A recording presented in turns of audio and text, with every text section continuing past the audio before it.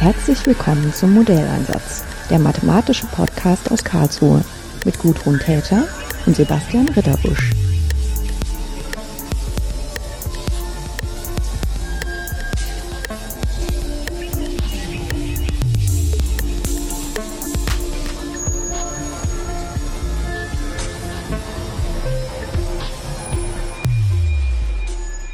Hello. Today I have another guest in my office, which is always nice. But the topic today is energy markets. And that sounds so fascinating because in this short word, there are so many aspects which are interesting at the moment and which will be very important for our future. This energy and the markets, which kind of are the tool which we use just now to organize how we work with each other and how we pay for things and what we give worth to things. This is part of financial mathematics. And to my dismay, I have to say that I am the person who doesn't know so much about financial markets and financial mathematics. I think the only thing which is always kind of present in my head is that they are looking for fair prices for options.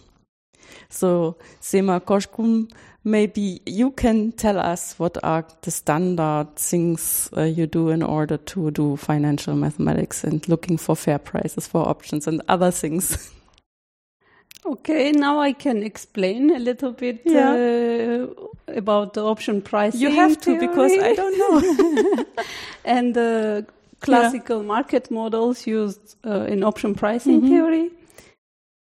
And when it comes to option pricing, the first work which comes to our mind is the work from Black and Scholes, the seminal work. So actually this work is seen as a foundation of the modern financial theory.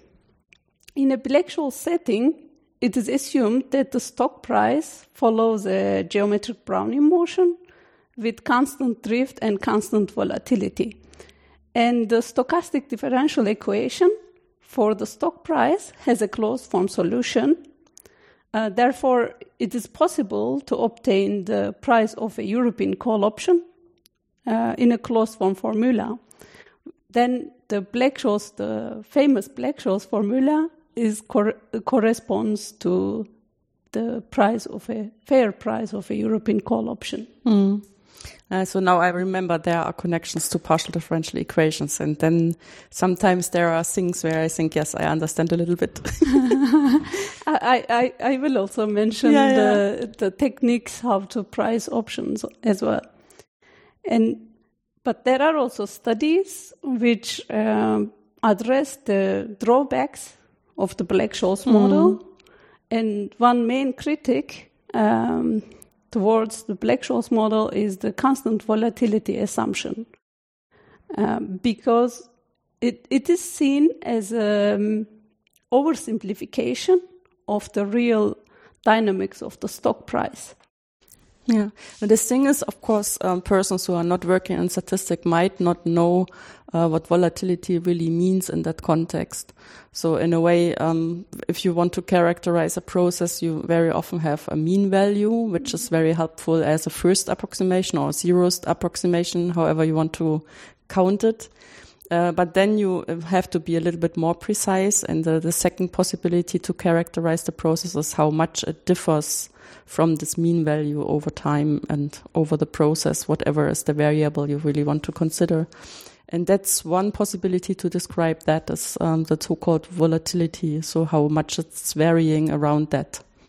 Yes, exactly. So in the Black-Scholes setting, it is assumed that the fluctuation of the stock price is constant. So even if it goes out or down, it goes with the same amount, same variety. So in a way that it's kind of the inner picture of that is that there is no real reason for that. So there are no forces present. It's just kind of a jumping around, like the gas molecules are jumping around. And nevertheless, they kind of stay in the same field. And so they have kind of almost maximal possibility to go away, but they will always return kind of, yeah. And so that's kind of you would have kind of a measure for the volatility, how far they can go away, but there's no kind of inner force pushing them to change that. And that's why you say it's just constant. Yeah. So as a naive, when you don't know more, that's perfectly fine, but it's very simple, I would say. Yeah, exactly, because when we observe the stock price dynamics with the statistical data and some other empirical analysis, one can really observe the volatility clustering phenomena. This really refers to the phases where we have really high trading activity and some other phases where we have almost no trading activity. Then the expectation of the constant volatility during these phases is an oversimplification. So volatility changes depending on this high trading phases and the low trading phases. So to overcome these drawbacks, there are several improved models have been introduced. And one important example of such models is the Heston stochastic volatility model. And in this model, it is assumed that the volatility is a stochastic process by itself. So it follows another stochastic process, and to be precise, the Cox-Ingersoll-Ross process. And this then captures many real dynamics of the volatility because it is a separate stochastic process right now. Yeah, but this sounds like a little bit like cheating. No, that's just in order to have a strong word. No, because of course you don't really know what's happening, and then you say it's a stochastic process, and then it's kind of fine because this kind of a clearly defined mathematical tool, but you just shift the problem to find the right stochastic process. Yes, exactly. But the Cox-Ingersoll-Ross process in that sense works quite well because it is a mean reverting process which we expect as a behavior of the volatility. And also, as long as the Feller condition is satisfied, the process remains positive, which we expect that this variation of the stock price cannot be negative. But okay, it's a nice improvement compared to the Black-Scholes model, but it also brings a lot of complexity in our setting. Yeah. So it's not a trivial task anymore to price options in this model because we do not have any closed-form solution. Only for European call options, we have semi-analytical formulas, but except that when it comes to pricing more exotic options and more complicated options, complex options, then we have not so much choices than using a numerical technique to solve it. So what is a European option? How does this work?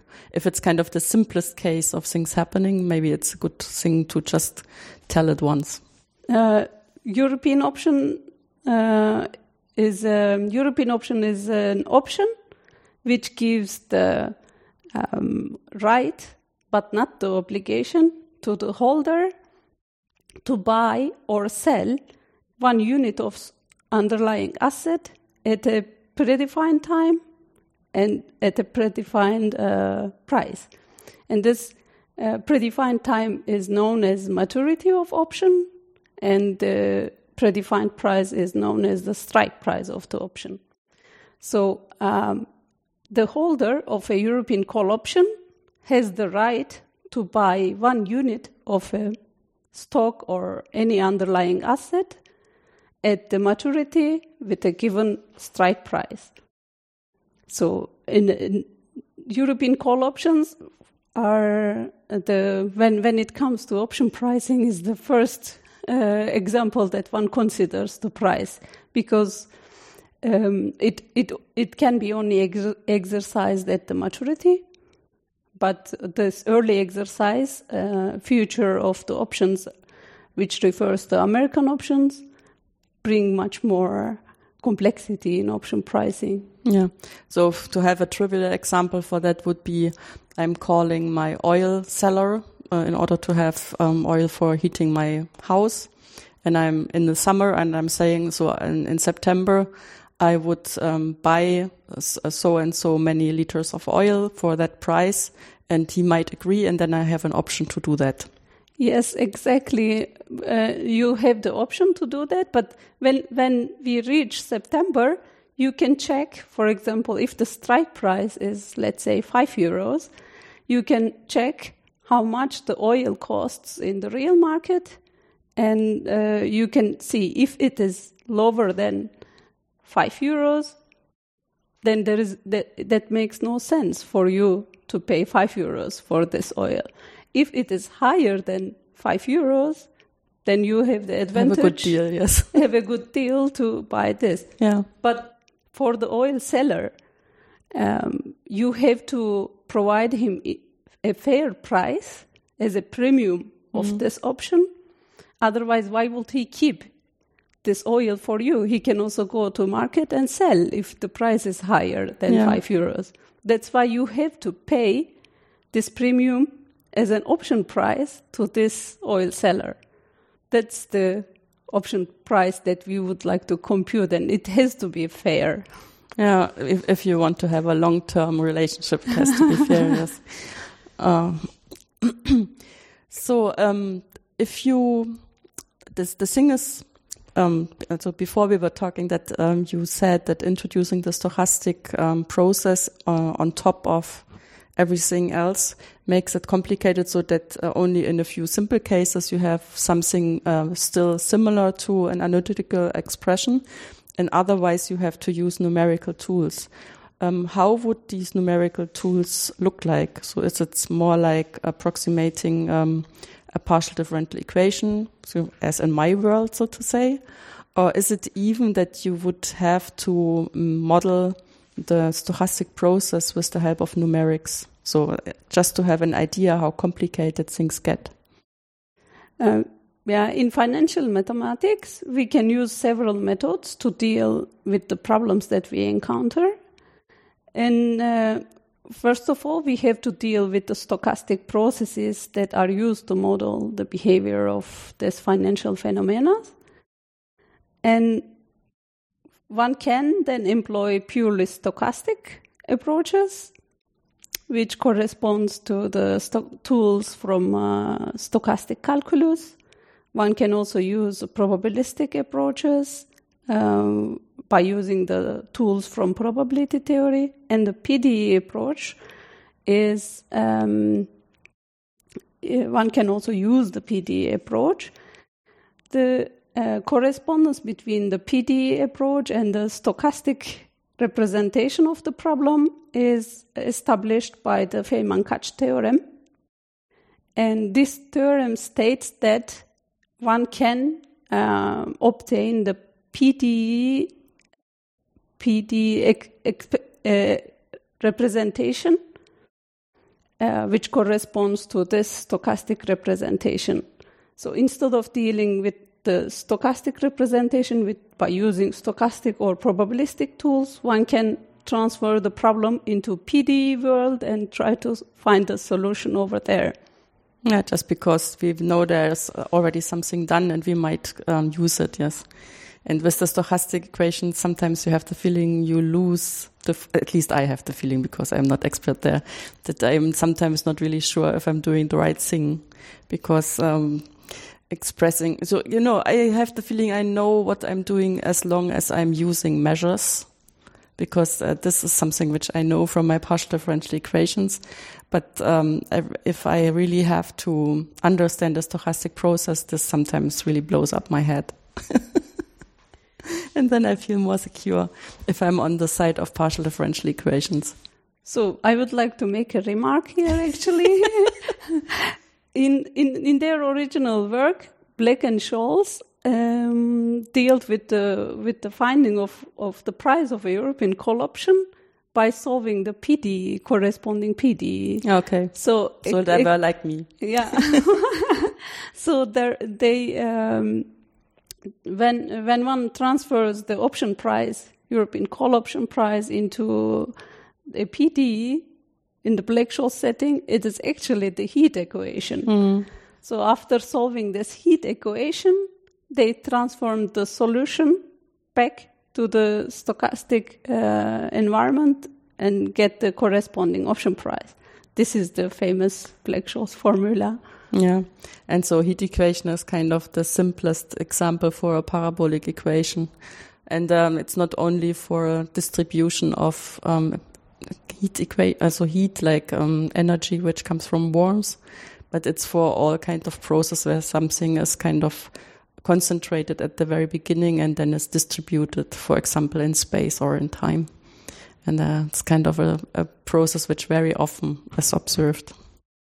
And when any of these methods does not apply to solve our problem in financial mathematics, one can simply employ the numerical methods, such as Monte Carlo methods and it's kind of funny because of course Monte Carlo method is a numerical method, but of course it's kind of on the other end of the spectrum as the methods I'm used to working with.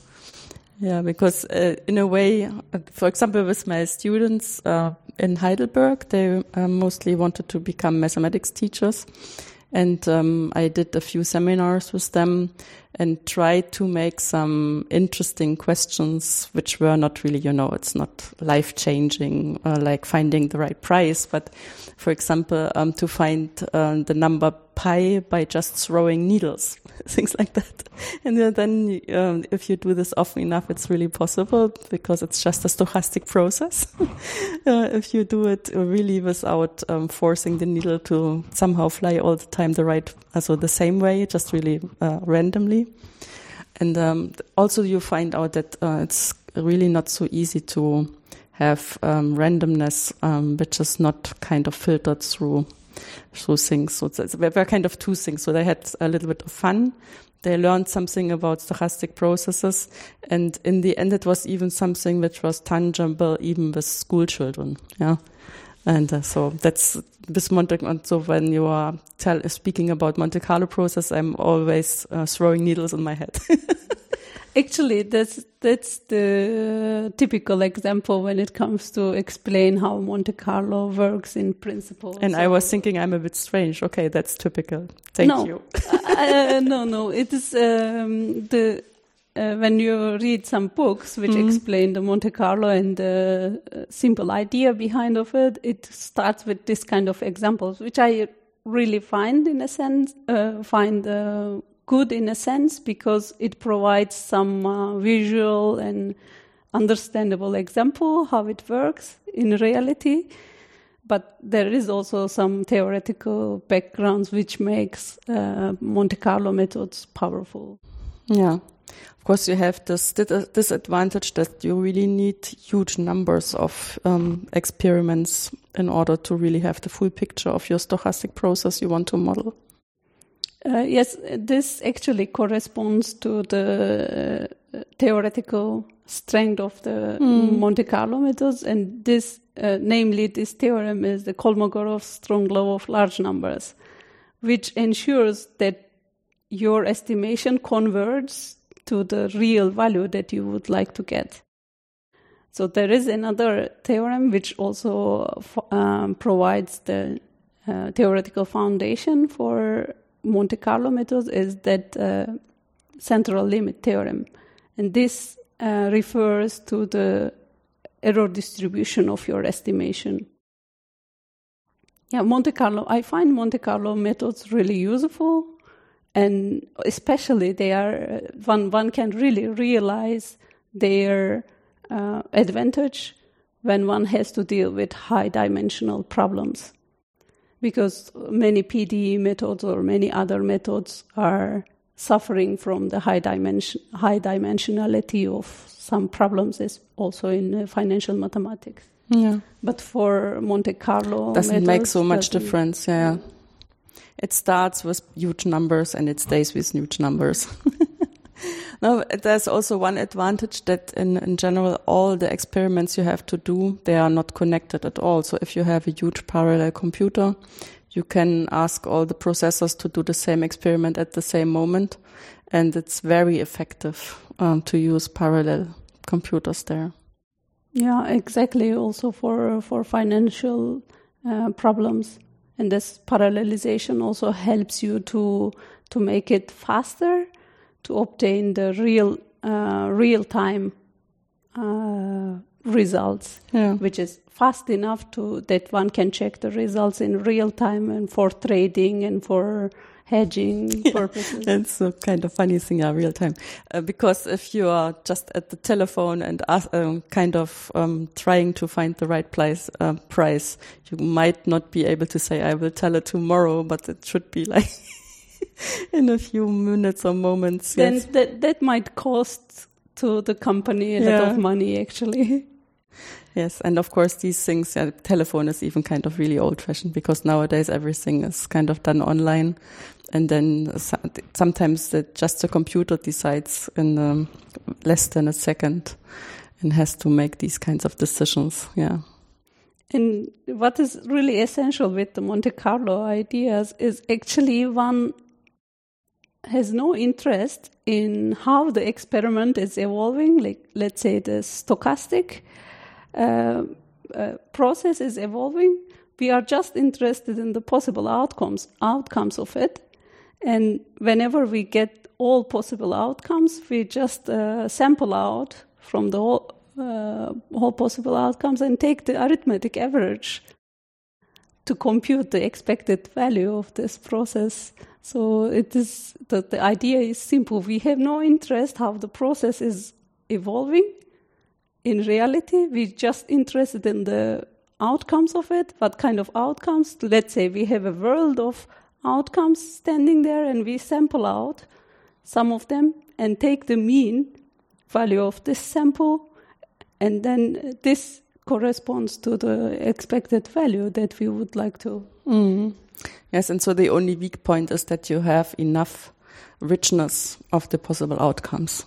Yeah, this is for this one can use the variance as a measure of the accuracy of your estimation, and by using the variance and the corresponding standard deviation, one can obtain the confidence interval where the Monte Carlo estimation lies in.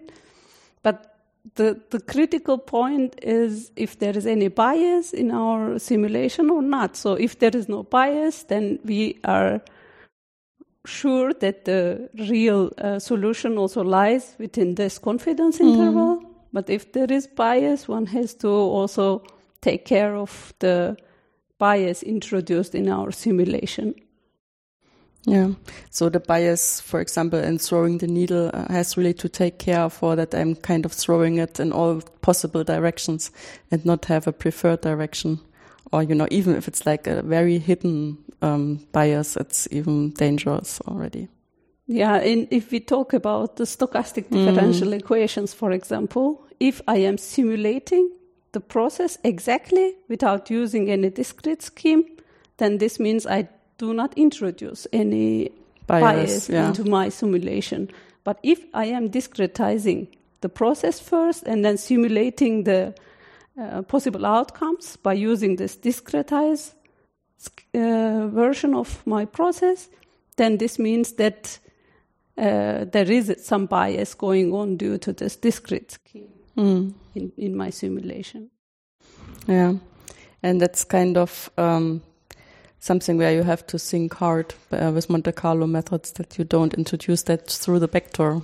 If you introduce, if it is inevitable to use a discrete scheme, then you have to be careful by two resources of error in Monte Carlo simulation.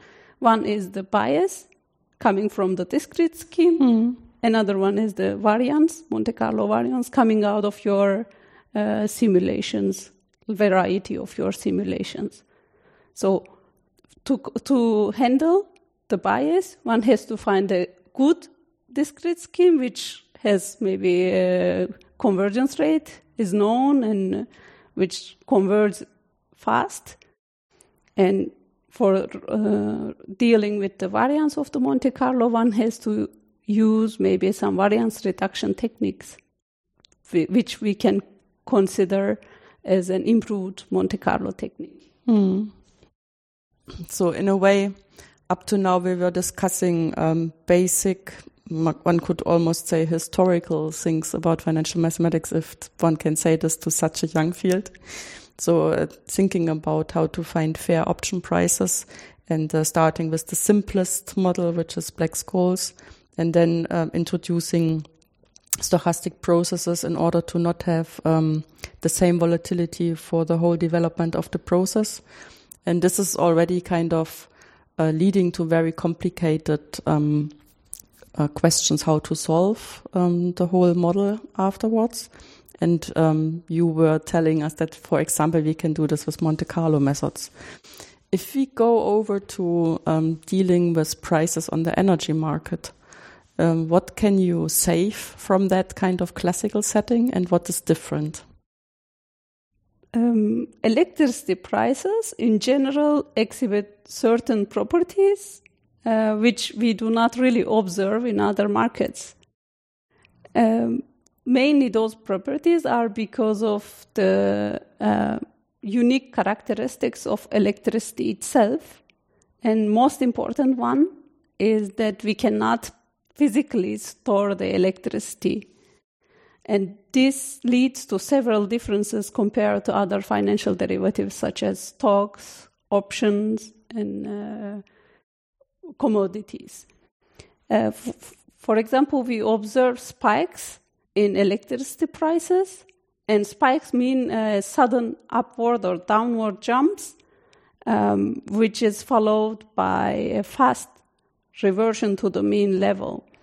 So these spikes are not easy to model, and we do not really observe spikes in stock prices, for example. This is some totally different nature compared to stock market.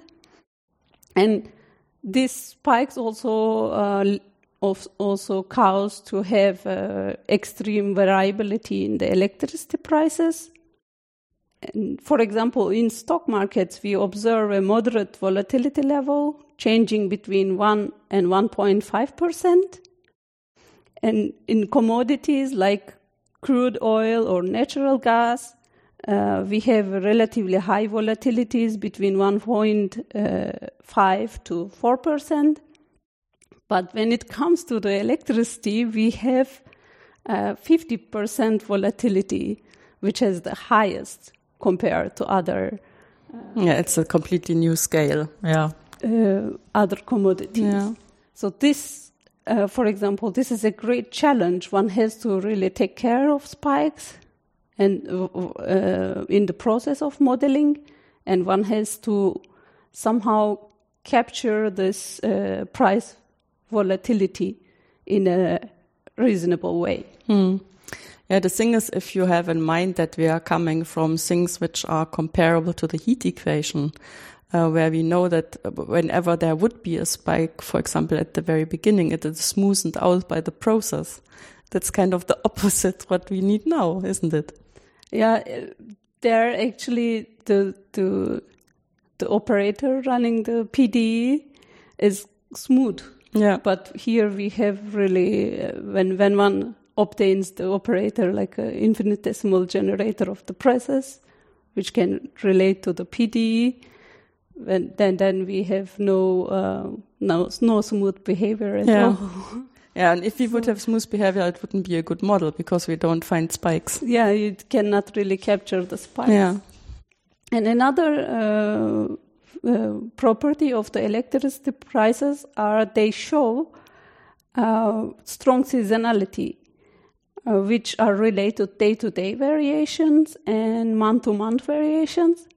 So in other words, we can say electricity consumption changes depending on the day of the week and the month of the year. So it's not fixed throughout the whole year.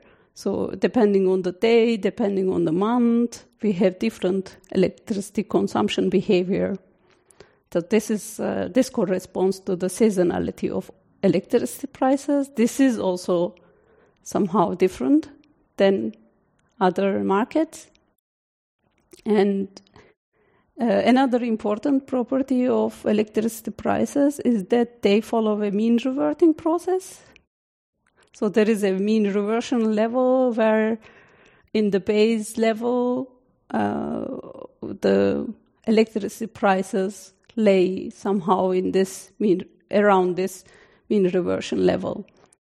For that purpose, Ornstein-Uhlenbeck process is widely used to model the electricity prices, but in its crude form, Ornstein-Uhlenbeck process assumes that the randomness coming into the game is the Gaussian. It's also one of the standard processes. Yeah, it's one of the standard processes in that sense, but to capture the spikes, for example, in the electricity prices, this Gaussian-driven Ornstein-Uhlenbeck process is not enough. So one has to introduce another component.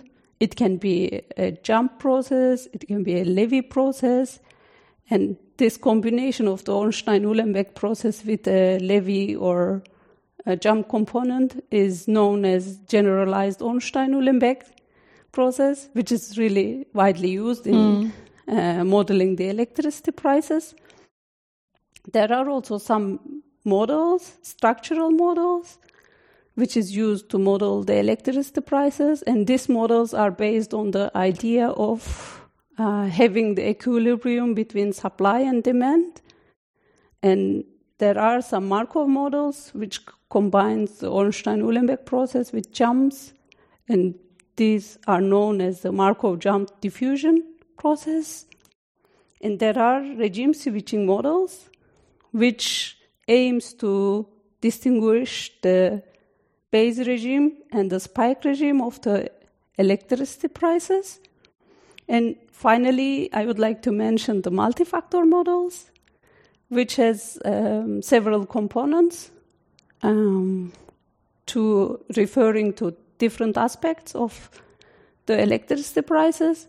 And the first component is the seasonality component.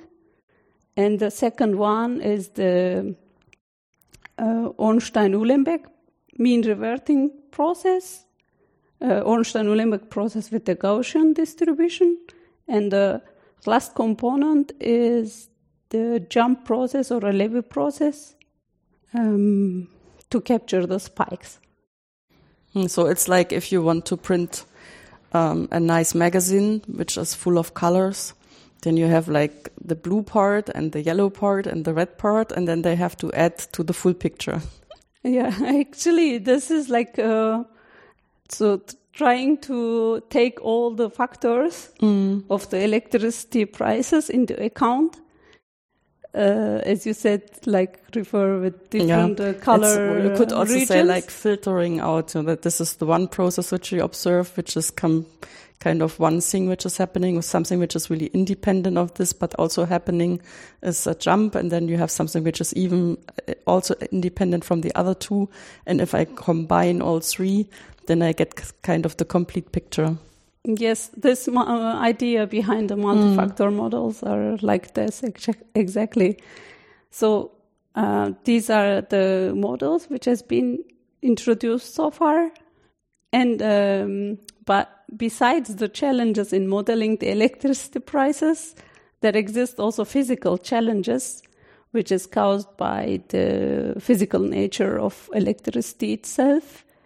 For example, there should be an instantaneous balance between the production and the consumption to ensure the grid stability.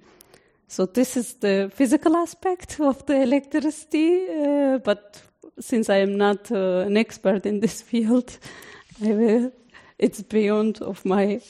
Yeah. The thing is, since I have a few students who are working with renewable energies, we had quite a few conversations about how to make energy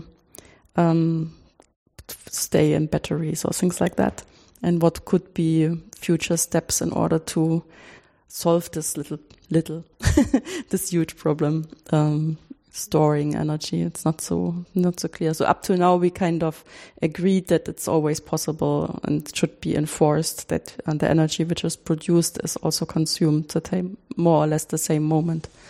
Yeah, I mean, I can also think of some physical solutions which can keep electricity at least for some time. Yeah. But when it comes to the huge amount of production, then it's impossible. Yeah. It's impossible, physically impossible to store all the electricity and keep it there for long and then send it to the end users to consume. Mm. Yeah, this leads then to the fact that sometimes you get money if you take energy. Actually, this sounds a bit strange. Yes. Yeah. This, to ensure the grid stability, the grid operators, they have to really be really precise about how much load is introduced in the grid and how much load should be introduced because of the end users that are waiting for that. So this is a really a physical and engineering problem to ensure the grid stability and grid optimization. Also, what I've learned from the conversation I was hinting at is that, of course, we have a certain experience with energy markets for 100 years, building power plants and type of power plants where you have a planning period, how much energy they will produce and how much energy we will probably need. So, of course, you can kind of make guesses on the needing side, but on the consumption side, you can, on the production side, you can be quite precise. But due to the renewable energies which entered the field, a lot of things changed. Do you see this also in your modeling of the energy markets? Yes, of course. I mean, that has a really certain effect on the market behavior because actually in Germany, the strategy, the energy strategy follows the objective to phase out the nuclear power plants by 2021. Which is soon, yeah. Yeah, which is soon, and then gradually replace it with the renewable energy resources. So when it comes to the renewable energy resources, then in financial markets, for example, if one have a forecast of production, some amount, and one can sell this amount in the market, but with the delivery time, of course. So delivery time can be in the spot market, it can be the next day. But this forecast is done today and trading is also done today, but the production has to be done tomorrow. So there could be some forecast errors between today and tomorrow due to this renewable resources. Then these forecast errors can really cause high risks for the market participants. So to overcome this forecast errors, Germany also has a really well-developed market structure, and we have two types of electricity spot markets in Germany. One is the day-ahead market, which all the trades are based on the auctions, and the second one, which is more important for the renewable, which is more dependent on the renewable resources, are the intraday market. Which means you make prices in the morning for noon and for the afternoon, things like that? No, intraday market. So intraday market starts on the day at 3. At 3 in the afternoon. In the afternoon and continues up to 30 minutes before the delivery. So one can really, it provides continuous trading, and it gives the opportunity to the market participants to adjust their position more precisely in the market by reducing the forecasting errors.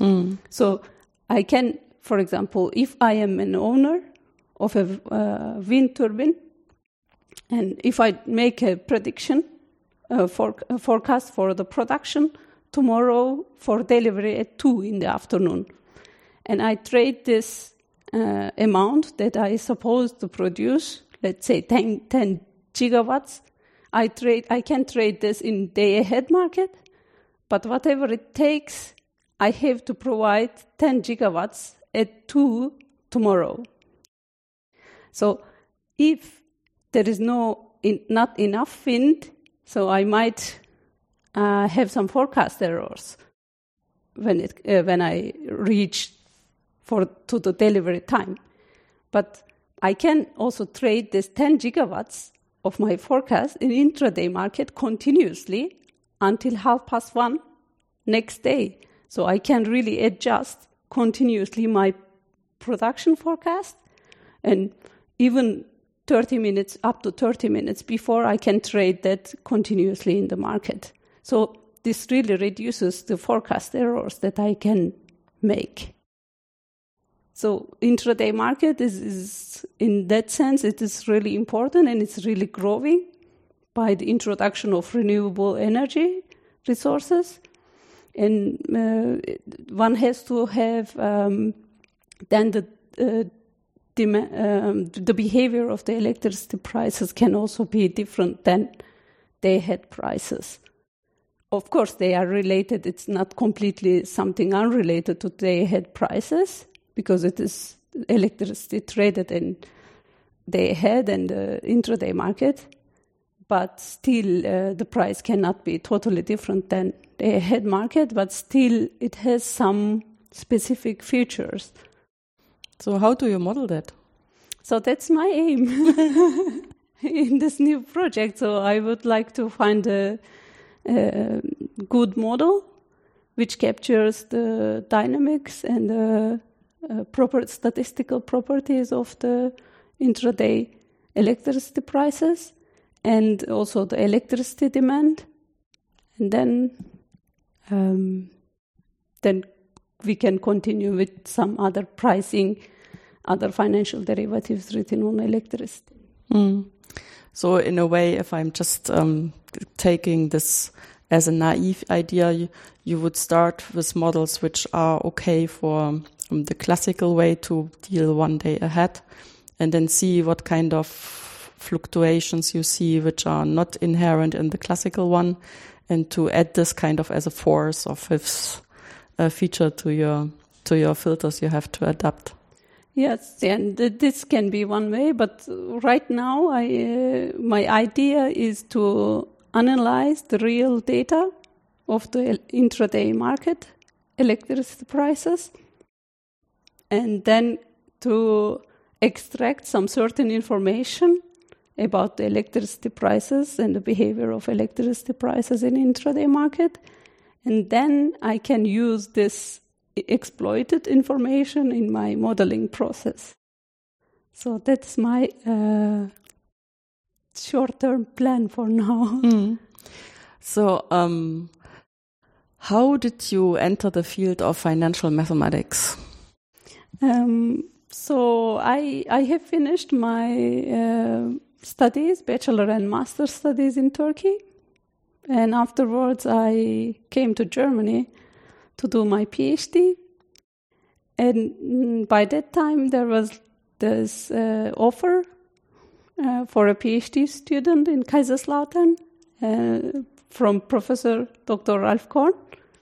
So one colleague of mine, she was also a student from Professor Korn, and she recommended me as an applicant. And I came here to have an interview, and at the end I got the position to do my PhD here. And I finished my PhD at the University of Kaiserslautern. During my PhD, I was working on pricing exotic options in the Heston model by using an improved Monte Carlo technique. And afterwards, I got the postdoc position at the same university, but this time I changed the field a little bit, and I'm now working energy markets and modeling the electricity demand in intraday market. Yes, but what made you prepared for having a PhD in financial mathematics? Was there something that you already prepared for that during your master's time, or was it just a fascinating topic? Well, I mean, as a educational background, I did not have, I mean, I studied mathematics, but I didn't have anything special to financial mathematics.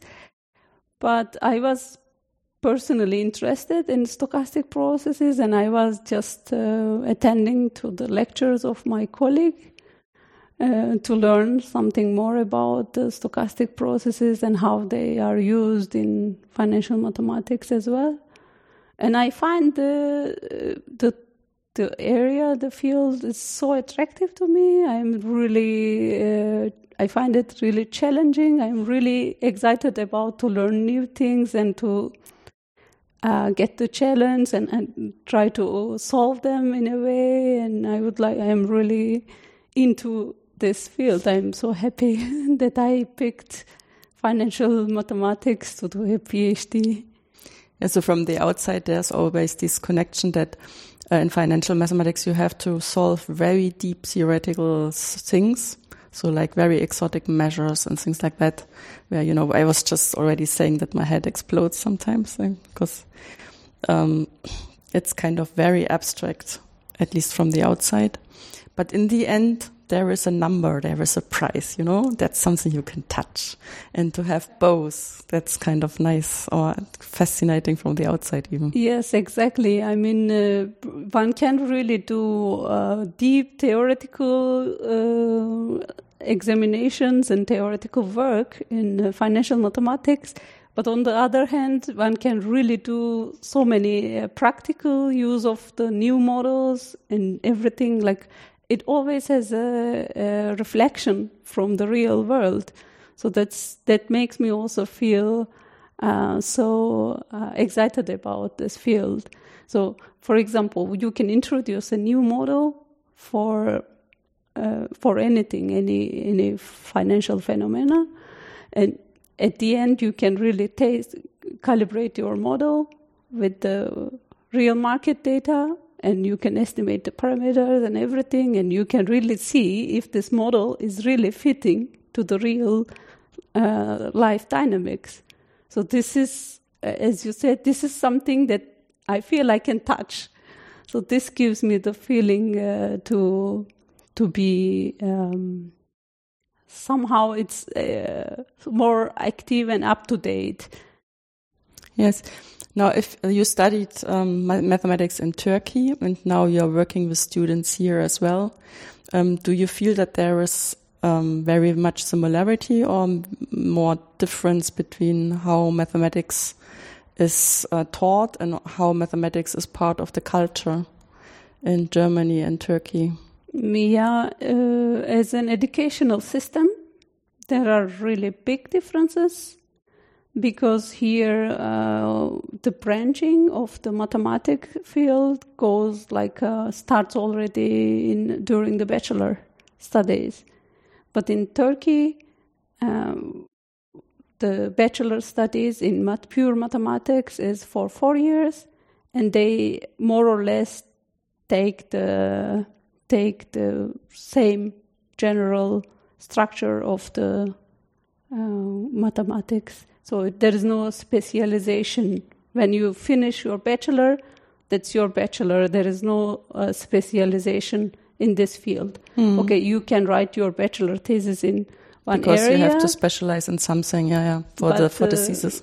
It's not like here. For example, here one can really pick a branch in the field of mathematics and get more lectures on that and specialize on this branch.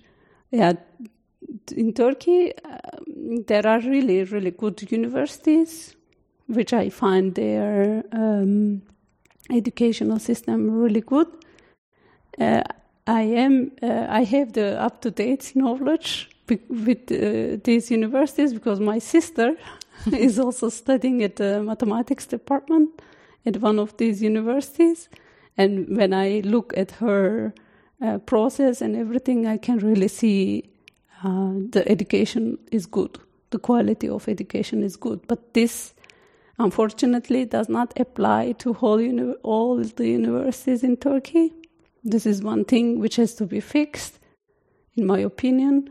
But, for example, in Germany, there is no really big difference between the universities, I guess, in this educational sense. Yes, at I would least say, in mathematics. Yeah. So it doesn't really matter if I study at the University A, study mathematics at University A or at University B. The difference is not so huge. But in Turkey, if you want to get really good education, you have to go really some certain universities. This is my personal observation. But I can somehow relate it to my own experience and to my sister's experience. That's why somehow I can make this comparison, at least with a personal. There is somehow the culture in Germany that, for example, when I'm meeting persons and we don't know each other, but we have to make a little bit of small talk, then you talk about the weather and then you talk about what you're doing professionally.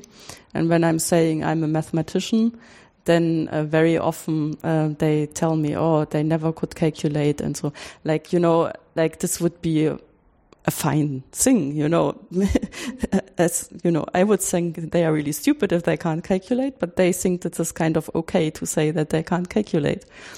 So there is kind of a certain culture that mathematics is only for specialists and everybody else doesn't really care for it, which, we work against this with the podcast. Yeah, I mean... Is there something similar in Turkey? Of course. Some people think that they don't need mathematics at all. I mean, they are also fine without not computing anything, as long as they can count the money when they are paying for something and so on. They are fine, but in general, to me, they oversimplify how mathematics is involved in our lives. But to me, I mean, as a mathematician, I really can. Whenever I look around, I can see anywhere the effect of the mathematics. So this is like a really, really cliche in Turkey as well. So some people live in their world without mathematics and they are so happy, but some people, they are fine with that. So I don't think, they think that I cannot learn mathematics and I'm also okay if I don't learn.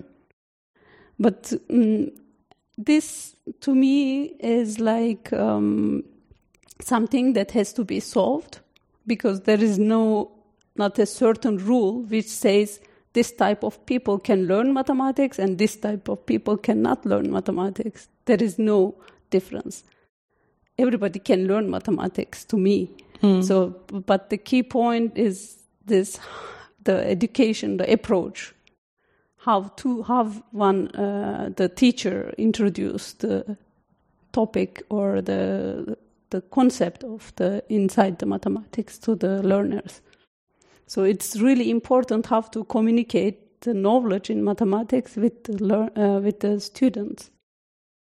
Once the teacher is in a way losing the attention of the students, then this student creates like a bias in mind by saying, I cannot learn mathematics. Mathematics is too difficult for me. Of course, I mean, advanced mathematics is not easy. One has to really use the brain to understand the proofs, understand the theorems, to come up with new theorems and everything. But still, it's not like an interest area for people who are gifted, people who are really good or whatever. I don't think, I mean, to some extent, everybody can learn mathematics. So this extent can have a variation depending on the real interest and also a little bit of skills and also the attitude from the teacher and everything. But it's not, I don't think that there is a zero level, that some people cannot really learn mathematics, some people has no skills or no talent or something. This is, for me, it's a dangerous idea, actually. So at which age did you decide to study mathematics? For me, I was not so early, to be honest, like the other people, other mathematicians, that when we read, we see that they decided already when they are 6, 7, and they were really into mathematics. I always loved mathematics, but I was also kind of interested in medicine when I was in high school. But then I just realized that I am not really strong enough to deal with the problems if I can encounter in medicine studies. For example, I cannot see blood. Or okay, that's bad. Then I said, maybe it's not my field to go in. Then I decided to go for mathematics.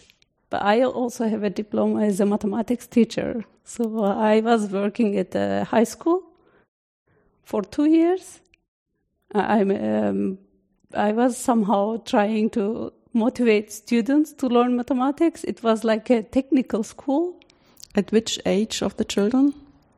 They were changing between 14 and 17. So elderly. Mm-hmm. Yeah. I was trying to motivate them for mathematics, but this kind of bias that I mentioned recently was really common among them. So they were really believing that they are not good enough to learn mathematics and so on. It was a tough task for me to try to motivate them, actually.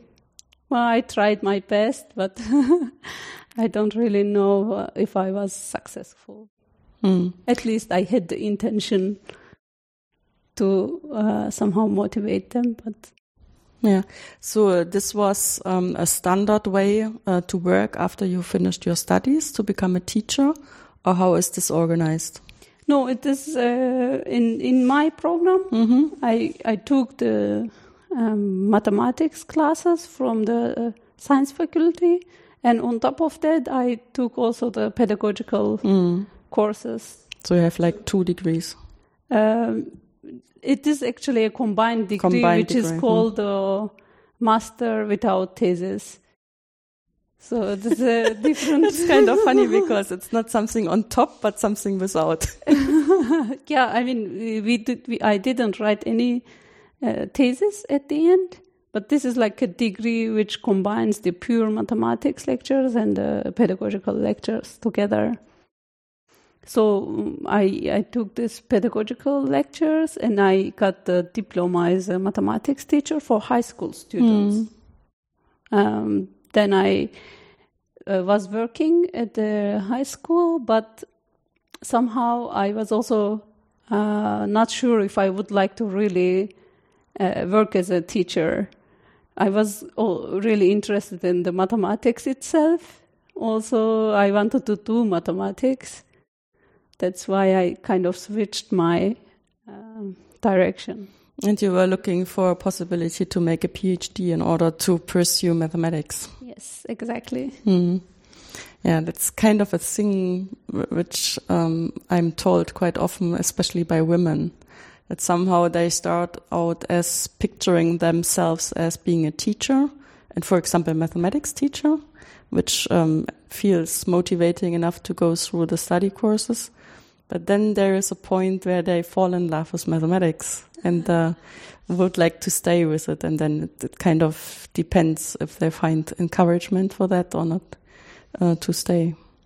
Yeah, I mean, I also like teaching. I enjoy teaching, but somehow I am too much concerned about the students and how to teach them. And this really takes too much energy. And I said, like, I can really spend this energy, put this energy to do mathematics and maybe produce something there as well.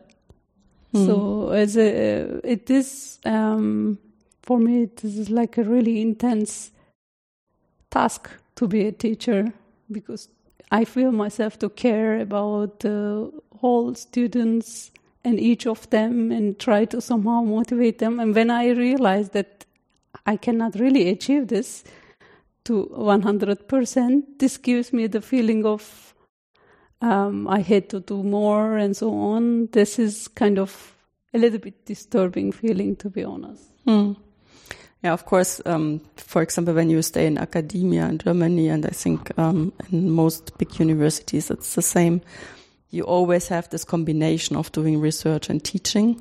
But then there is at least the advantage that the students, they are more or less adults. Yeah. So they're a little bit older and they have to take responsibility themselves.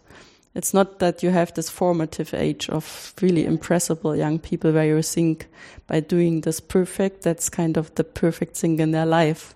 So they are already through that and decided more or less the idea of their life by choosing mathematics as one of their topics or as a technical topic, which includes mathematics as one part.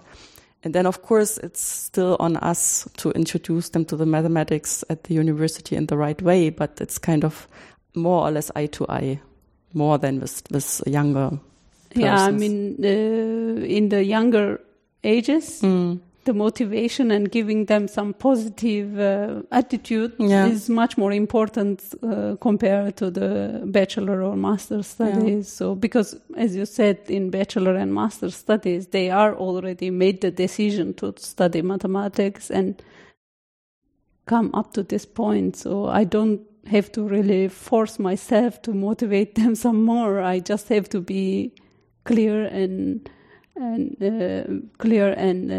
somehow understandable in a reasonable way to communicate my knowledge.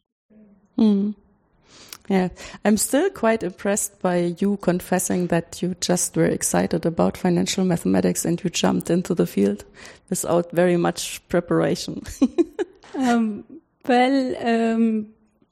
Personally, I am really determined, I can say this about myself. If I want to achieve something, if I have some goal in my life, I really put a lot of effort and I invest too much time and energy in it to achieve this goal. So this somehow, this behavior pushed me forward to do a PhD in financial mathematics. I mean, I wouldn't feel that I will not be able to finish this. This was never a question for me. And this was in my mind, I will finish this, but I really have to work very hard to make a good product at the end. Like depending on the feedbacks that I got on my thesis, I can say it was somehow successful. Yeah, that's kind of a nice thing if you can look back and everything was well spent time.